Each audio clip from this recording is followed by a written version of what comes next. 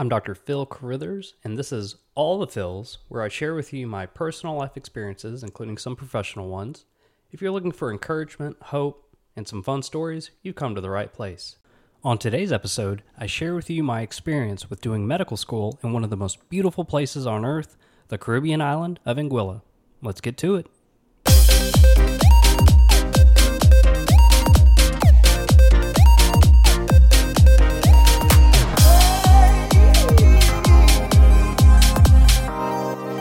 All right, welcome back.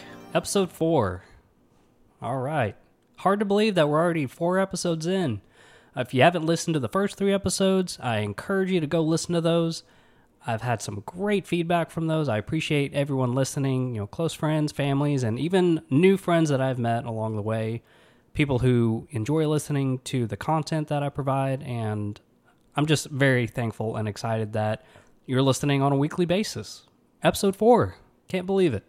And if this is your first time listening, I welcome you to All the Phils. I'm so happy that you're listening, that you chose to listen to this podcast. One of the many, many long list of podcasts that are out there. I'm thankful that you're listening to mine at this present moment. So thank you. Let's get to it. Before we jump into the main topic, which is my experience in the Caribbean as a medical student, I wanted to talk about my current progress right now with residency. So we're midway through week 2 of my pathology residency, and I have seen some amazing things. Things that honestly you don't really hear about in medical school. You're not really prepared for them. The general consensus is that there's just not really a whole lot of pathology exposure to you as a medical student, whether US or IMG. I am an IMG, which is an international medical graduate. So I went to a non-US based medical school. The med school that I did go to had a bunch of Americans there. They also had Canadians. I met my first Canadian friend in medical school, and I developed some close friendships with them. They got to hear this Alabama boy accent, and I got to hear their Canadian accent. And, we like to mess with each other about our accents, but the friendship is there. The camaraderie is real. But I'm getting ahead of myself. So, residency. So, yeah, a lot of it has been involving grossing, grossing specimens, from colon polyps to actual, gallbladders, and taking those large gallstones out. And just a large range of specimens. I think got to do a fallopian tube. Got to help assist on a breast specimen, just a whole myriad of things.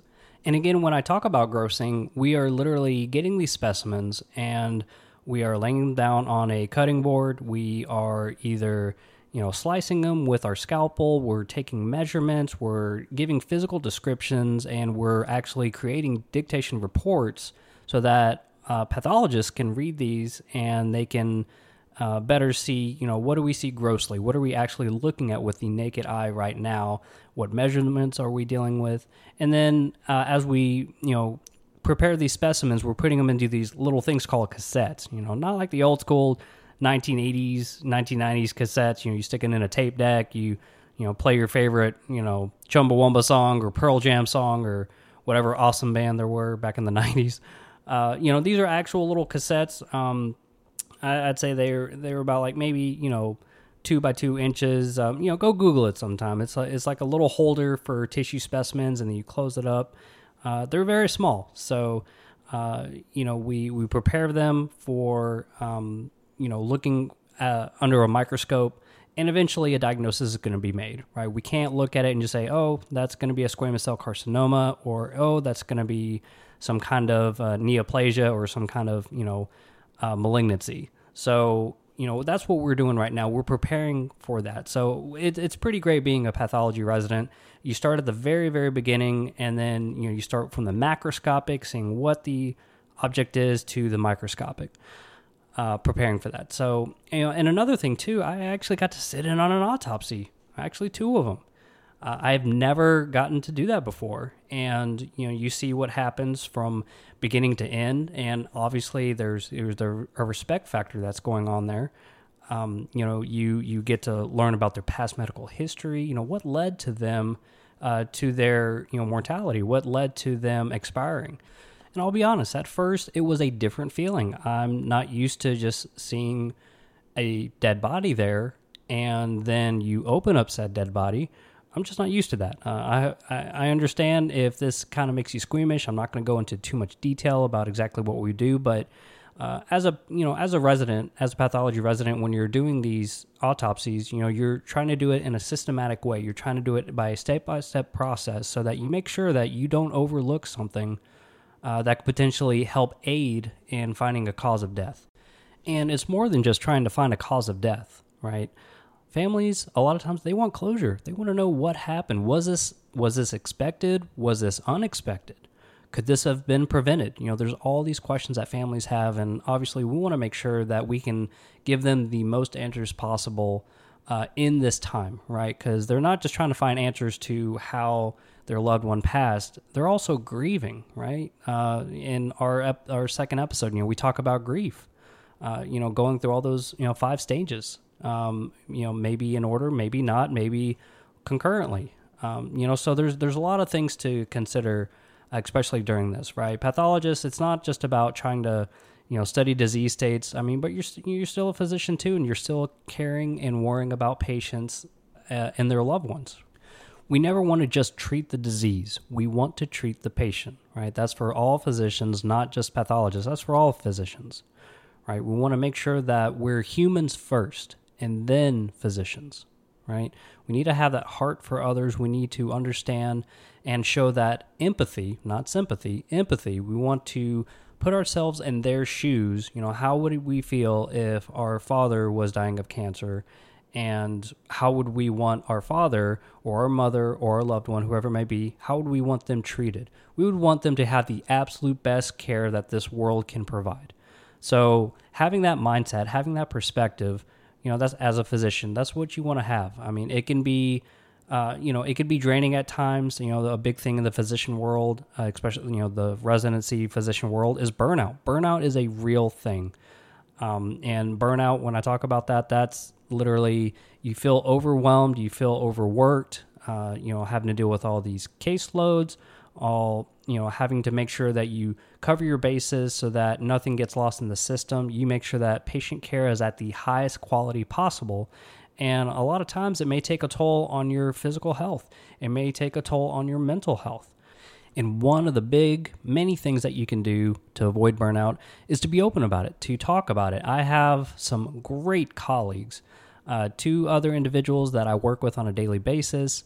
We're both first-time pathologists. This is all new for us too. It's not just me that it's new for. This is new for all, the 2 of my other colleagues. And we both can relate to one another. We share about our struggles. We share about the difficulties of it, but we also have that massive support for each other, right? You never want to keep it bottled in. Open up. And when you open up, you realize, oh, wow, I'm not the only one that's struggling here. Open up. And so that's what's made this residency amazing. My attendings, everybody that is part of the program, they always say, if you have questions, we are here to help you with that, right? There's no stupid question. Ask that question, right? Ask away. And, having that comfort zone, having that ability to ask those questions, it has definitely made residency pretty amazing. And I'm happy to be in pathology too. I think that helps as well. Again, I used to be, I was in pediatrics, and, I'm so excited now to be doing something and learning about something that I have a passion for. Now, don't get me wrong. I love the disease states behind pediatrics. I do. They actually have a fellowship for pediatric pathology, and majority of pathology fellowships are usually 1 year in duration. I believe neuropath, focuses on the nervous system. That's usually 2 years, I believe, maybe 3. I'll have to double check. But this one, majority of them are 1 year. So, it's exciting to think that I can, still keep my passion for, disease states and, how diseases affect the human body, especially those of the pediatric population, especially as they're growing, they're developing, what their immune systems are doing, all that. So it's very exciting times, All right, so learning not just the macroscopic, everything from grossing specimens and doing autopsies. I'm also learning about the microscopic level, getting familiarized with what cells look like under a microscope, what the morphologists of things. How do we describe these cells? What are we looking at? What's normal? What's abnormal? Looking at different tissues such as from the uterus, within the uterus, the endometrium, whether we're looking at different, small intestine, the colon, all these different areas of the body that we're looking at, I'm familiarizing myself with those tissue associations, and I'm not used to doing that. So it's very exciting times. It's a lot. It's one of those, you need to have a heart, a passion to learn, right? You're not going to know everything up front. You're just not. You can't fear learning. You can't. If you don't know something, learn about it. Have that confidence to learn about it. Don't fear it. Learn it. All right? Anything can be learned. All right? It can. You just have to have that willingness, and you have to have that confidence in yourself and believe that you really can take on this task of learning something new. All right? No matter what it is, whether it be medicine, I don't know, astrophysics, cooking, right?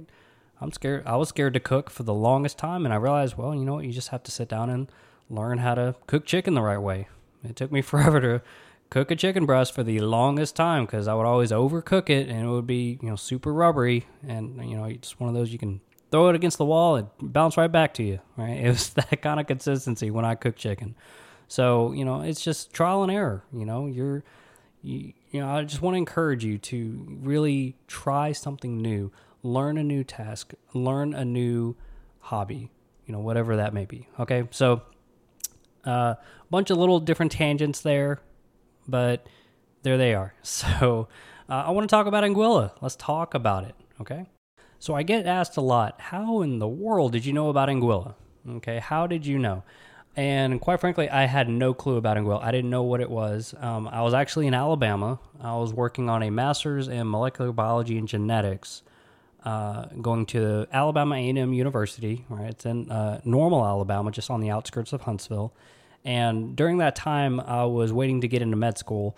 You have to take your MCAT. It's like that entry-level exam for med school. And so I actually took it, and I did not do good on it. I bombed it hard. It was not a very good score at all. It wasn't competitive. And so I decided to, I needed to take it, a couple more times, but, I wanted to have enough months to really study for this thing, do well on it, get into a good school. And so I took it 3 times, all right? That is a lot of times to take the MCAT to get into, med school. But I wanted to, follow my dream, right? At this point, I had already spent 5 years doing prerequisites just to get into med school, right? Because there's a lot of required courses you have to take, up to Physics 2 with Cal 2, organic chemistry, 1 and 2, biology. You have to meet all the requirements. There's a lot of math requirements. Again, I talked about, calculus 2. I started at the very bottom. I started at Math 98. I took that math placement test just to see where you are, what math courses can you clep out of.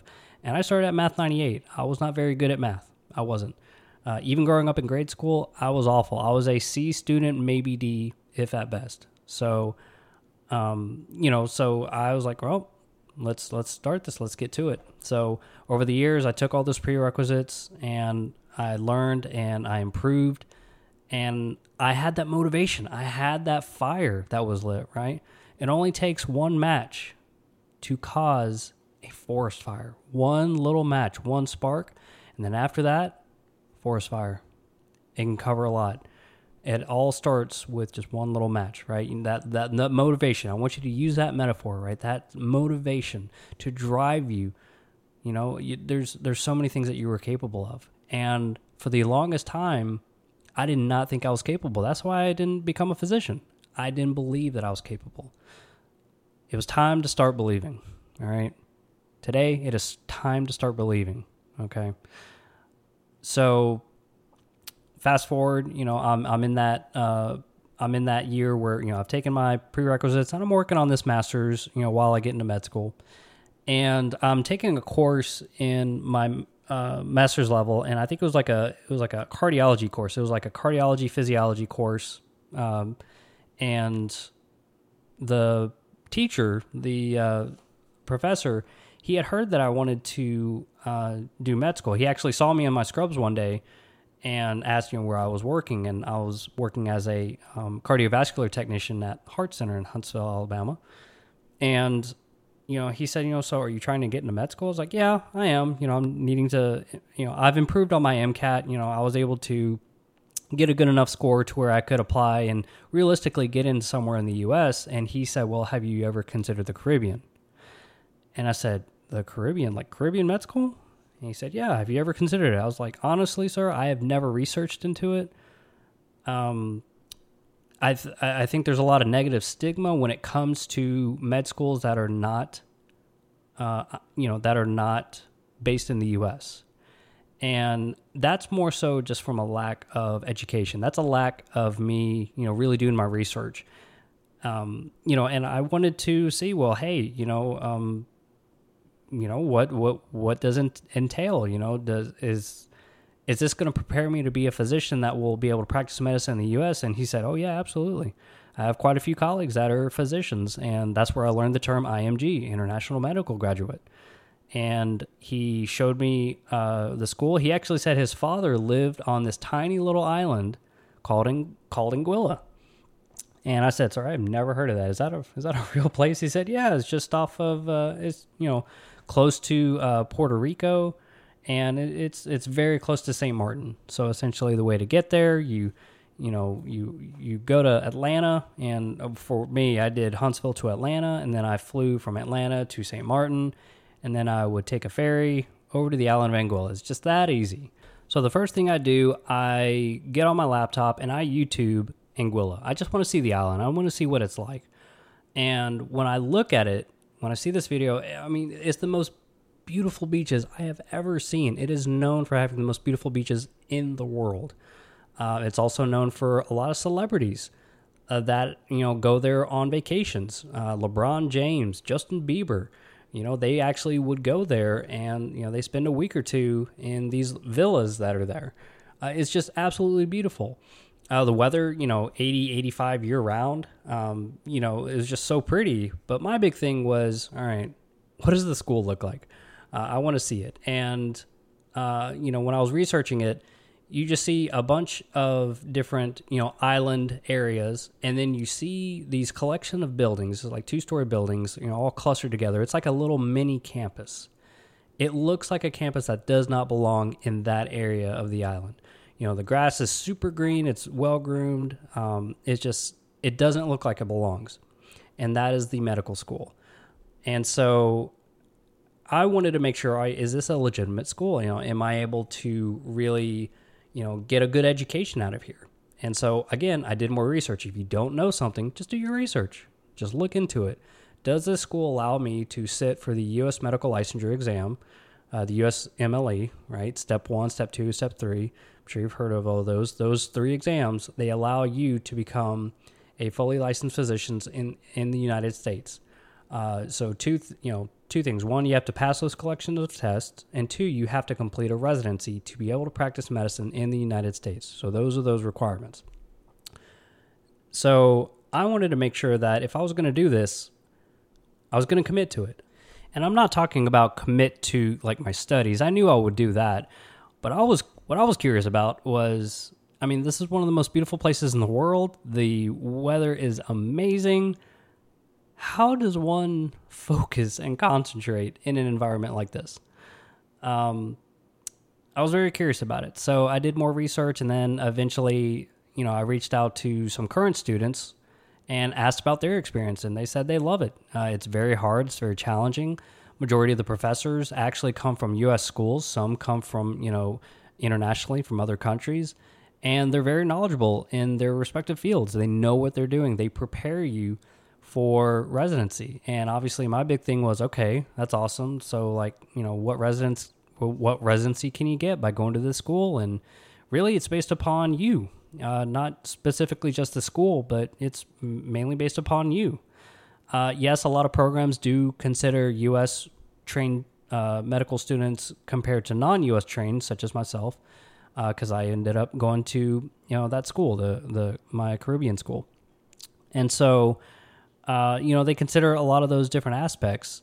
But you have your licensure exams that you take, and obviously you need to score well on these tests compared to your other U.S. medical student counterparts to really be competitive.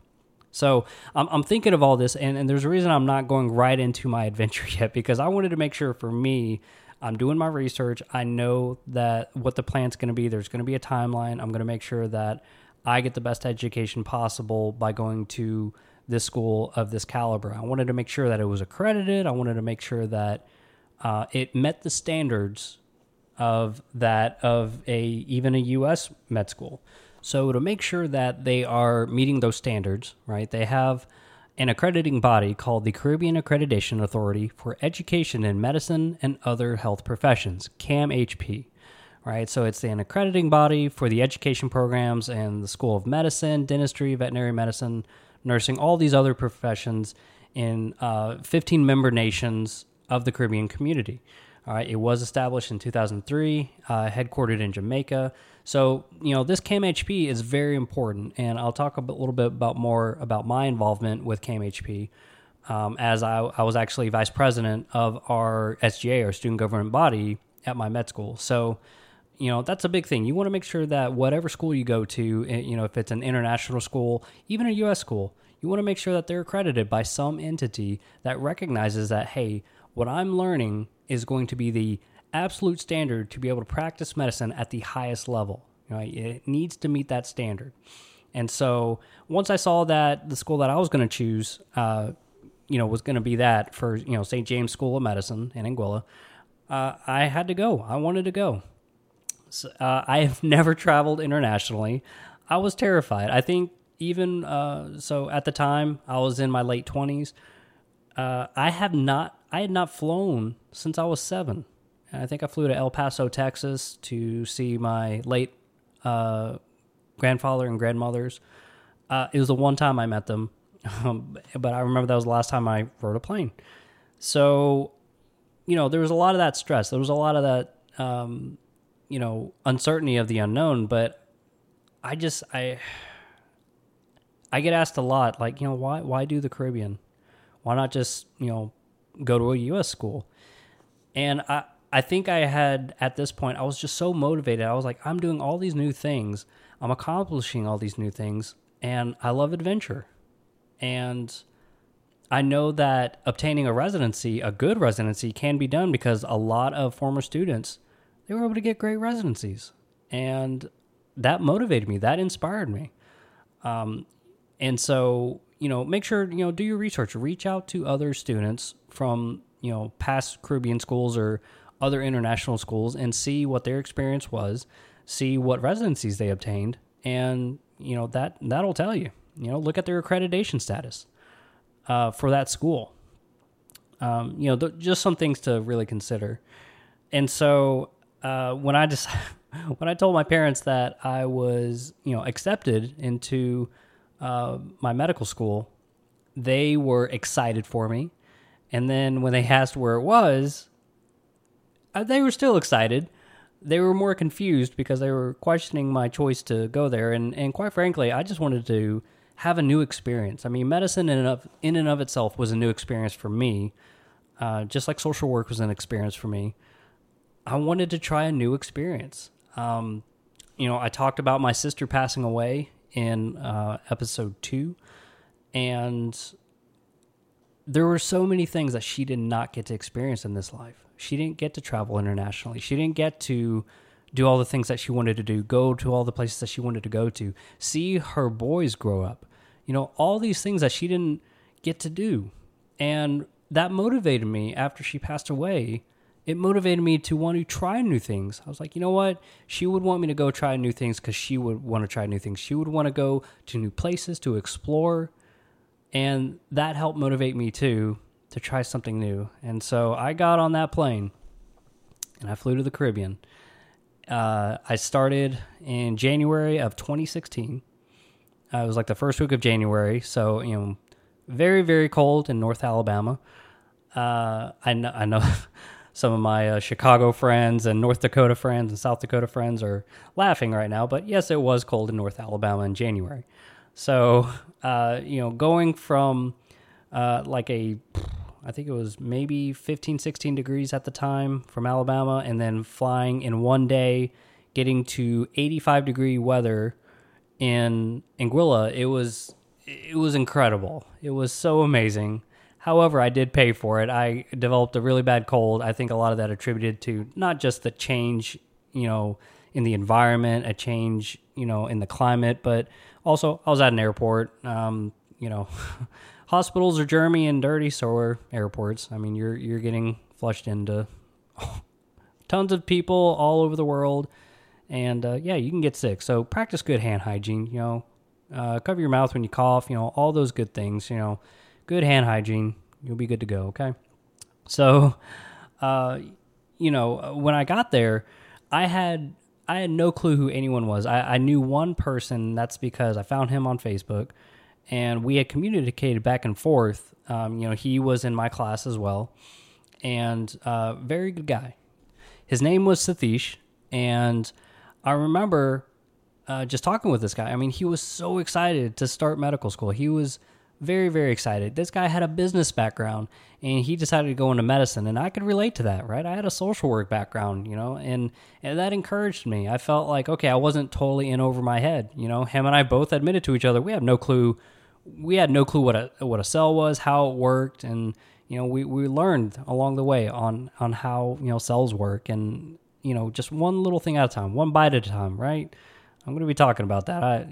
Bringing that up from prior episodes, right? How do you eat an elephant? One bite at a time. It can be done. Just one bite, okay? So, we got there, and we're, happy to see each other, just excited. And, from then on out, I was able to meet so many other people. When I first got there, I thought I was getting a house with, just by myself. And then I find that I'm actually going to share this house with somebody else. And I was like, I thought I was getting this place by myself. Like, oh, no, you're getting a roommate. I was like, okay. I mean, and this wasn't like school housing. This was just housing in Anguilla. They have apartments everywhere. They have rooms to rent. They have all these different places. But just to give you an idea, Anguilla, not big at all, okay? Not big at all. Okay, it's roughly, I think it was 16 miles long and 3 miles wide. So you can imagine how big that is. I mean, if you look at a picture of Anguilla, right, and I learned this was pretty cool, right? The entomology of all of it.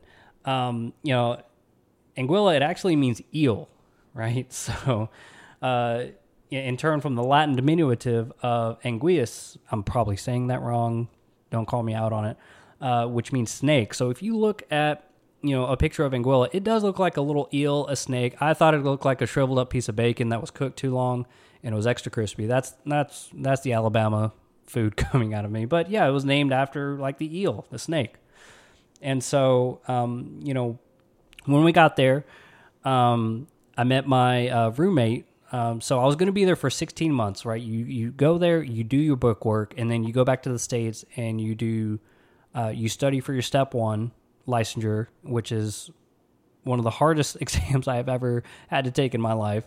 As many of my colleagues know, it's one of those tests where if you cannot pass it, you're going to change your career again, right? This is that test where it either makes you or breaks you, right? And after that, that's kind of the pinnacle of difficulty when it comes to med school. After that, if you pass step 1, you're going to be fine.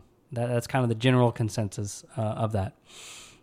So I met my roommate, Vishav, great guy from Las Vegas. I'd never met anybody from Las Vegas before, and he's the first one I've ever met. Such a good guy. We had, we carpooled to classes, to school every day together. We lived on the 3rd floor of this penthouse. I mean, like there was a 360, it was like a square building, and it was a 360, patio, covered patio. It was beautiful. It was amazing. We got along well. We experienced med school together well, and yeah, there was no AC. Okay, and the great thing about that is, well, there's nothing great about it, but the good thing that was the fact that we were so close to the beach there, and we were on the third floor, so we got that great breeze from the beach, and it's just it kept you cool. I mean, obviously AC would have helped, but very, very few places had those air conditioning units. Very few of them, and if they did, you're going to pay for it in rent. You are. So with that being said, let's just talk about med school in and of itself. So med school for us, we met Monday through Fridays. We had classes 8 o'clock to 5 o'clock every day. And we went over, all the basic courses that you take in medical school, with anatomy, embryology, and then physiology, pathology, all those good courses. They were the very similar courses, the standards that you were supposed to meet to be able to be successful as a physician. We were exposed to those basic sciences courses. So for my school in particular, you stay on the island for 16 months total. At the time, it was 16 months. It's now extended out to 20 to include a prep course for the USMLE Step 1. But when I was there, it was 16 months of book work, and then you would go home to the States, and you would study for your licensure exam, however long that may have taken you. I remember that one of the hardest things to do in med school, especially on a Caribbean island, is to maintain your studies and to balance out the fact that not only are you in medical school, you're also on one of the most beautiful islands in the world when it came to, luxurious resorts and beautiful beaches, great temperatures year round. And so that was that added distraction, right? So you had to practice that responsibility. You had to make sure that you were doing your due diligence by making sure that you studied when you did. I mean, we had quizzes every other day, whatever classes it may have been. So really it was almost like having quizzes every day, because in some classes they overlap, some classes they were one after the other. So they kept you on your toes. They made sure to quiz the mess out of you. And we always had block exams. Each block was, usually 4 weeks duration. And we had those block exams, and then after that is when we all got together, we celebrated, we went out to the beach at night, we went, to different places, got some great food, good nightlife, all that good stuff. But what was the downfall of many people was that they'd want to go out and party, Tuesday night, Wednesday night, Thursday night. I'm like, guys, how are you doing this? And they'd always say, hey, we have it under control. It's okay. And then, a couple of months later, you wouldn't see them the next semester. They had flunked out. They'd partied way too much, and it happens. But for me in particular, I wasn't just doing medical school. I was working on my master's degrees concurrent, so at the same time. And I did that just because I wanted to be competitive come residency interview time. So I... in November 2015, I started my master's in public health, and about 2.5 years later, I finished that, and then I immediately started on my master's in health administration. And the entire time, I had to balance it out. Wednesdays and Fridays were my master's nights, right? So all the other nights I would study. And those other nights were more dedicated for my master's homework. So it was definitely a balance. It was not easy by any means. Take your breaks. You have to take your breaks here and there, maybe like an hour of two of your favorite show. For me, it's How I Met Your Mother. That's my all-time favorite show. So if you need a good indicator of how well you and me will get along together, I mean, I'm generally nice to everybody. I think anybody can tell you that. I'm pretty approachable. I'm friendly. I'm nice, but How I Met Your Mother, that will be it. I know that show religiously, annoyingly. I can quote it. It's a great show. Anyway, if you haven't watched it, go watch it. I won't spoil anything for you. But, you need to take those breaks, right? You need to make sure that you're taking care of your mind, you're taking care of your body, your soul, your spirit. I mean, you need all those things to be successful. And if there's a lapse in one of those, it will follow you. And there were nights where I could not retain any information. It doesn't matter how beautiful this island is. I am still in medical school, and that stress is still there. I mean, if I'm fearing, maybe in microbiology, if I'm not able to retain some of the characteristics for this type of parasite versus another type of parasite, that's it's going to bother me.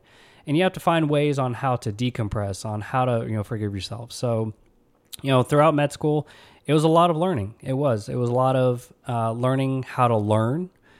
You're going to fail at things. I failed quizzes. I failed exams, sure. But, I improved over time. That's the thing. You need to track your progress. You need to improve. I always say at the end of each show, give yourself some grace. My goodness, did I need to give myself some grace during medical school. So for all of those that are in med school right now, keep up the good work. Keep up, fight the good fight. You will get past it. If you're studying for that step one, hey, I'm wishing you the best of luck. I know how hard it was. I spent 16 months on the island, got through the book work. We had our white coat ceremony. It was a beautiful, beautiful, scenery. I was able to give like a little speech of encouragement and whatnot. It was pretty great. And we all went off on our separate ways to, at the time, we would go to Chicago, and we did like a little, like a 3-4 month semester of, a prep course for USMLE Step 1. And then after that, you're on your own. You pass your Step 1, and then you can start clinical rotations. That was kind of what the rule was back then. So for me, I mean, I went back to my childhood home, in my 30s, and I am studying 16 hours a day, 6 days a week, to do the best I can on this exam. And it's not because I enjoyed it. It's because that's what allowed me to be successful. That's what allowed me to be able to retain all these little facts, all this information that you need, and recall. You have to have a very fast recall when it comes to, answering questions, right? So, the island, I miss it. I really do. One day I'm going to go back. I really am. I'm not sure when that's going to be. It'll probably be after I finish my fellowship. But I do miss it. It was a great time. Met a lot of good people, a lot of great personalities, and I see some of them from here from time to time. But make those friendships, if you're in medical school, really engage in those close bonds and learn what you can. As a medical student, if you're doing any other kind of school, any kind of graduate work, I know I've had people reach out to me like, hey, I'm not in med school or anything, but I'm working on a master's in this, or I'm working on an undergrad in that. Hey, keep it up. You're doing great. You're doing big things.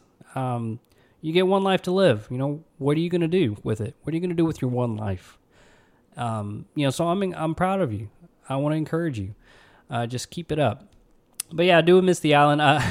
One little side note, Anguilla is, United Kingdom territory. So, funny little side story. When my parents, my mom and dad, they came, they came over to Anguilla. It was their first time in the Caribbean, and I didn't tell them that it was, United Kingdom territory. So, when you drive, you drive on the left side of the road, and I did not tell them that. So when I went to go pick them up in my rental car, at the ferry port, they got through and everything, welcomed them.